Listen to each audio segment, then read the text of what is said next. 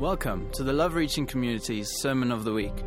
For more information pertaining to the life of the church, please visit our website at lrcchurch.co.za.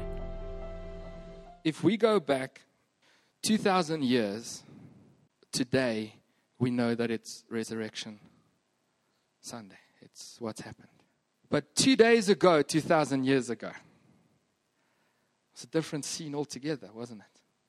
We have a man accused of something almost twice. He rides on a donkey into town, and people shout, "You, Hosanna, the King of the Jews." And it is a good thing. And a few hours later, they are shouting, "King of the Jews," with a different tone, with hatred. "Crucify him, crucify him." Same person, same statement, very different heart behind it. We see Jesus here having grown up as a man, the son of Joseph and Mary, in himself a vessel of obedience and honor. The perfect man, showing us that humanity can be redeemed in his humanity. Son of man, Son of God. We see him at this point having attracted a following of 12 key people that he has poured himself into. He has given them wisdom that he got from the Father. He has challenged their norms. He has challenged their beliefs. Some of them were zealots. Some of them believed that he was here to usurp and to overthrow. And some of them were just absolutely in awe of every word that he said. And he's got these 12 people. At this point, 3 days, 2,000 years ago, he is betrayed by one of these close friends of his for a sum of money. What is your price to betray a friend? To betray a Jesus? To betray a Savior? He is betrayed and handed over to stand accused for corrupt charges that he never leveled. He never said, but people shouted about him. How fickle is this world that they can take praise and truth and turn it into something corrupt and cruel that causes somebody pure, a vessel of humanity in perfection, obedience, and honor to be nailed to a cross. The same exclamations of praise, the King of the Jews, the King of Kings, is now an accusation. He gets beaten to the point of not being recognizable. His beard is plucked out with pieces of his flesh. His head is swollen twice the size it was normally because they have thrusted something like acacia thorns into his scalp. Blood is dripping down him. He's already exhausted from the night before where he was sweating blood, crying out to his Father, "Lord, if in my humanity this can pass me by, let it be." He is whipped and beaten that you can see his intestine. The soft flesh on the sides are ripped off him completely. Completely. He's hanging on a cross. Every breath that he takes is excruciating because he has to push himself up after his feet and his ankles have been nailed to a cross to inhale. 2,000 years, 3 days ago, the same praise has caused this. The same truth about our Jesus Christ has caused this to him. He was handed over by his people. You guys, you revolt tomorrow, you hand Terry over to the government and say, be done with him. He's nothing to us. Same people that tore their clothes so that his feet would not touch the ground are the people that are tearing his clothes of him in humiliation, throwing him before the Roman governor of the day, saying, "This is the man." He goes at that point and he saves his first person from physical death when he takes the place of Barabbas. He is the one who ransoms that man still in his humanity. And he hangs on that cross as Jesus, the perfect man. And what the people thought they are killing, he's claimed to be the Messiah, the Son of God. They are actually giving credence to. Because on that cross, he died as Jesus, the man, but he rose again. 2 days, 3 days later, whatever your calendar says, he rose again as the Savior of the world. At that point, he died as a man. The first of many to die as imperfect humans. But when he is resurrected again, he has become the all-powerful, almighty, never challenged, eternal, immutable Savior of the world. And what they thought they were killing was brought to life in their act of killing. Jesus Christ died. His life was known by controversies. As a young child who gets lost, he's found in the temple. It's not normal. Yet another one. A wealthy guy comes and says, I'm a man of honor. Would you let me please take his body and at least hang it before the day of preparation? He gets no burial, no ceremony, no mourning.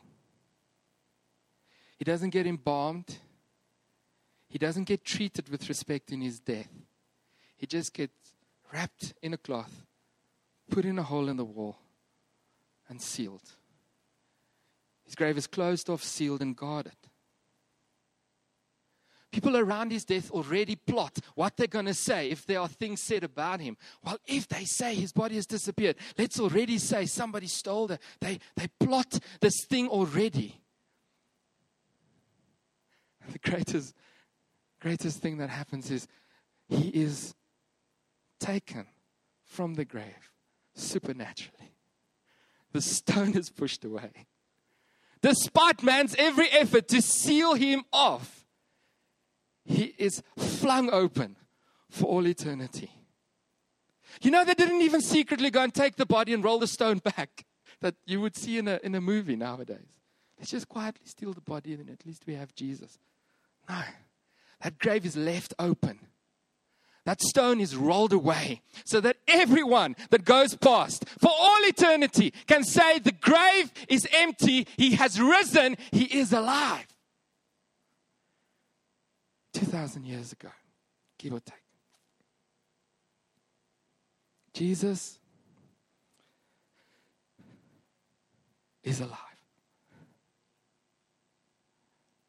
You and I are here because Jesus is alive. I stood this morning and I said, God, have you become so ordinary to me that I don't see the wonder in a simple statement delivered without any emphasis? Jesus is alive. Yet when I stand back and consider Jesus is alive for a second, it is the reason that I can stand here. It is the reason that I have a family, that I'm alive, that I have friends. Jesus is alive. I want to talk about the catchiest phrase, clickbait. They're the marketing people. Jesus is alive. You don't even have to give me credit. It's just the truth. But you know what? Christmas is a lovely thing for us because it's the day that we celebrate with happiness the arrival of a baby. And he's beautiful and all the pictures show him with rosy cheeks. And we are so excited because there's hope. And it comforts us, Christmas. It comforts us because there was hope for mankind. The Christmas carols are about this. But where Christmas comforts, take a few letters out, add a few in, and Easter confronts with all the power that there is in the Creator God.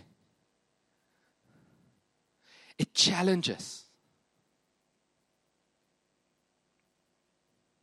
If you are celebrating Easter and it is just a happy place for you, I want to say you have missed the reality of Easter. It is supposed to confront. It is the moment when we as humans should look at this thing and be confronted with the actual broken, fallible nature that we have inside of us. It is the point where we realize that today I can praise with the most beautiful words and say, Jesus, you are my Lord and my King. And tomorrow I can say, you're a king. Don't ask me to give this up. Who do you think you are, my king? He's my king. We are confronted by ourselves. Am I the only person here? It is a time of confronting us with how disgusting our hearts are outside of Jesus restoring us in the Father. It is not a time of happy colors and painted Easter eggs. It is a time for you and me of being confronted by our need to be saved. Because we are imperfect. You know the other thing that Easter does? It also confronts us with the Creator God that in Himself gave Himself as restoration and redemption for us. We are confronted by the saving, restorative, resurrection, creation power of our God. It is a time of confrontation. If you are sitting here and you feel uncomfortable because I'm standing on this stage and saying that outside of accepting Jesus Christ as Lord and Savior, there is no hope for your salvation. May this be the time that you are confronted with the truth about our Savior, Jesus Christ.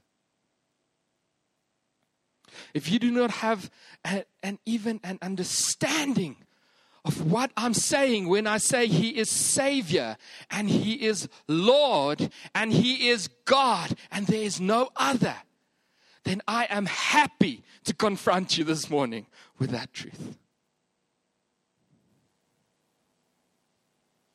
It also means that Easter is a time for you as the individual Limbronian to confront those around you with the truth about colorful Easter.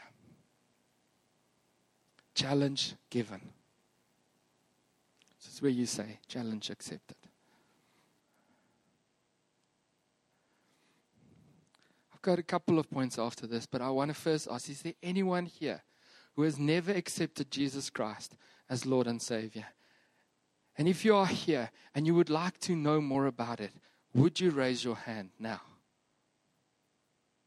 It's not an embarrassing thing. It is a life-giving, vital thing that we would like to discuss with you.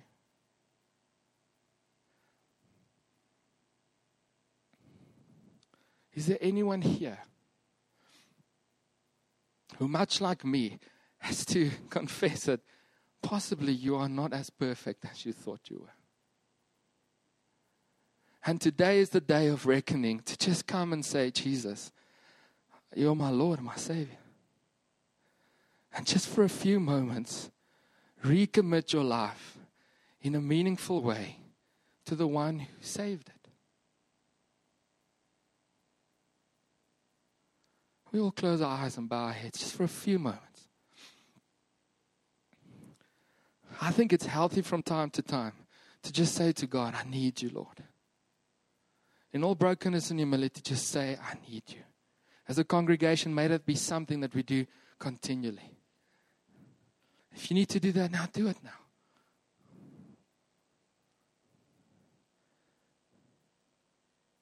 Be freshly confronted with the price that was paid for your salvation this morning.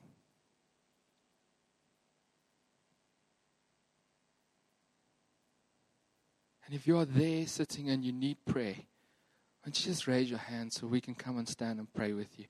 If you need extra prayer this morning, just to say, God, I've wandered away. I just want to confess and repent and come back to you. This is the moment. Just raise your hand where you are and we will gather around you for a few minutes and pray. There we go. There's a hand at the back. Well done. You guys go and pray there, please. There's another hand over there. That's where you see your hand. If you are saved, you are filled with the Holy Spirit, you have Jesus Christ in your life, go and pray with Him. Lance, Ron, you guys can go and pray there. We are all saints in Jesus. So now, this confronting thing, when, I don't know how many parents do this, but I normally only confront my children in a meaningful way if I want to interrupt what they're doing and change it. Any other parents here that understand that concept? So when we say that Jesus was a confrontation to us, you've got to ask yourself, well, why? Is it just to make headlines? I think there's a few people in South Africa that do that just for sensationalism. But Jesus confronted to interrupt. A couple of things.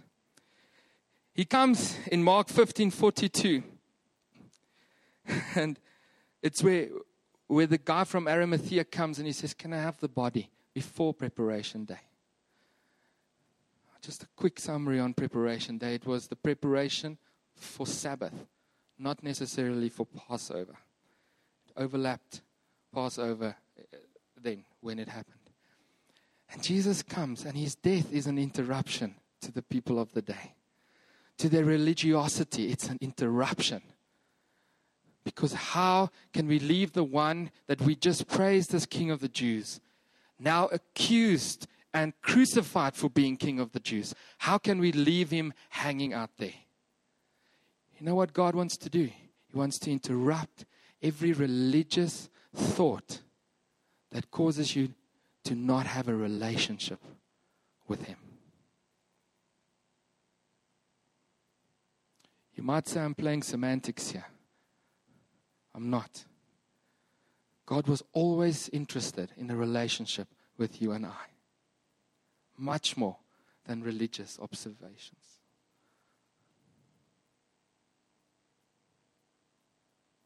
It's all about relationship.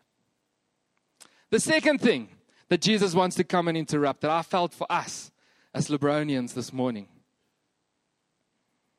He wants to interrupt our cultural norms.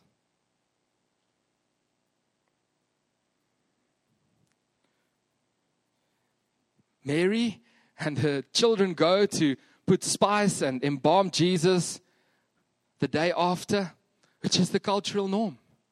They want to go and open the grave and just make sure that He is wrapped and He's honored and He's mourned. And Jesus interrupts that in a big way. He wants to rise up in our culture and be the sovereign one. Not the added on, not the fitting in. He wants to interrupt it and say, I don't care what culture says. This is what you are called to stand for. I don't care what culture says about being married. I don't care what it says about living together. I want to bring you my best. I don't care what it says about having affairs. I want to bring you my best. Live my best. I don't care if it's okay to steal. Live my best. I don't care if the rest of the world is pillaging and stealing and emptying the treasury. I want to give you my best. Let my culture interrupt yours. Anybody sometimes here want to fit Jesus into their culture? It's so nice when Jesus fits into the Maya culture. You're so convenient.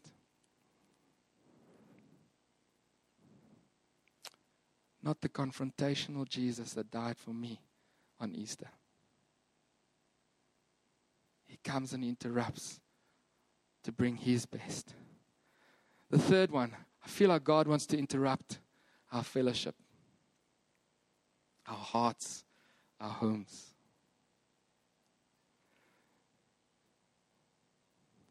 John 20, verse 19 to 21. On the evening of that day, the first day of the week, the doors being locked where the disciples were for fear of the Jews. And Jesus came and He stood among them and said to them, "Peace be with you." When He had said this, He showed them His hands and His side. And then the disciples were glad when they saw the Lord. And Jesus said to them again, "Peace be with you. As the Father has sent me, even so I'm sending you." Lainey already brought it this morning. My Lord and my God. As your fellowship carries something of His Lordship and of His presence, will you allow Him to interrupt your house and your heart? Who have you invited this Easter that possibly doesn't fit within the convenience of your life?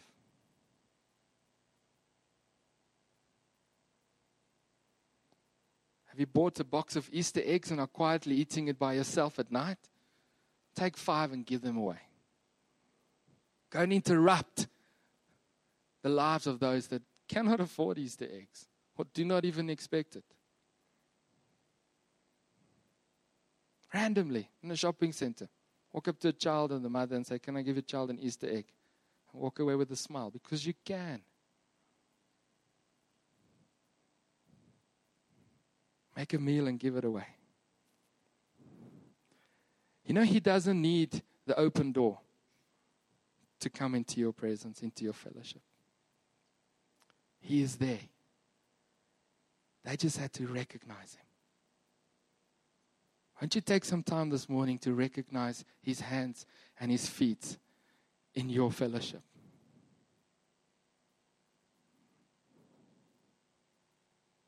You see, if you have a relationship with Him and you're not just a religious follower of Him, you will hear His voice, you will see Him, you will experience Him, and you will act in the moment the way that He would have. The next thing that I feel that He wants to interrupt is He wants to interrupt our journeys.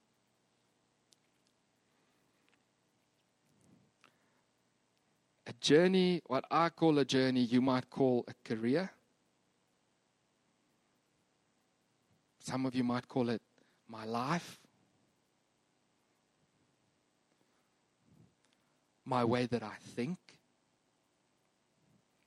the way that I process things. 2 people walk on the road to Emmaus. Next minute, a third person joins them, starts talking to them. Great and profound things. Walking. And then the Bible says at some point, Jesus, well, my interpretation, pretends to walk on as they turn away. And this is now they're often. They're at Waterfontein, and He's pretending to walk on to Linksfield. And they say, no, why don't you come with us and have a meal? He interrupted their journey to the point where they asked for more of Him. Jesus wants to interrupt your journey so that you ask for more of Him. And maybe you can ask Him this time to come with you on this off-turn and not try and do it on your own. And then when He sat with them and he ate and their eyes opened, they said, "It's Jesus." And you know what? Their journey changed from their journey to His journey for their lives. May we be a people that allow our journey to be interrupted by Jesus in our thoughts, in our careers, in our lives, in how we process things, in our emotions. Some people have slightly more hills and valleys in their emotional journey. He's come to one of our family gatherings. I think, where's Nikki? We could have been Greek. We are expressive and loud. Emotions. Maybe God needs to interrupt your journey of emotions this morning. Last thing I felt that Jesus wants to interrupt here. Matthew 28, 8-10.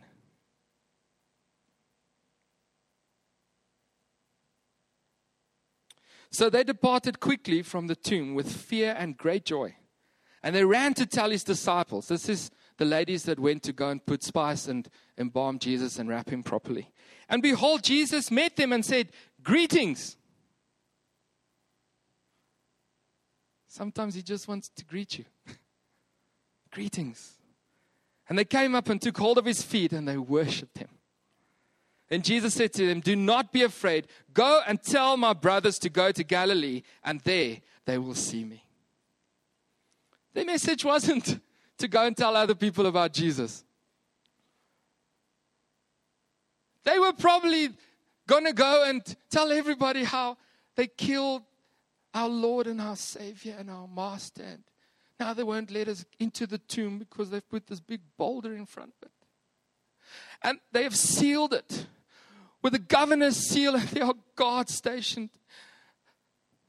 If you think about it, that should have been their message. Hopeless. Despair. The one we thought that would change it all. What we thought would be the physical human king of the Jews and restore God's way, he is dead. Instead, their message is, "Greetings, go and tell my brothers to meet me in Galilee." May our message carry something of the hope that is alive because of Easter. May we walk with smiles despite the economy. And when people say, "Are you aloof and removed?" you can say, "No, I know. But because of Easter, my Jesus is alive. And there is eternal hope."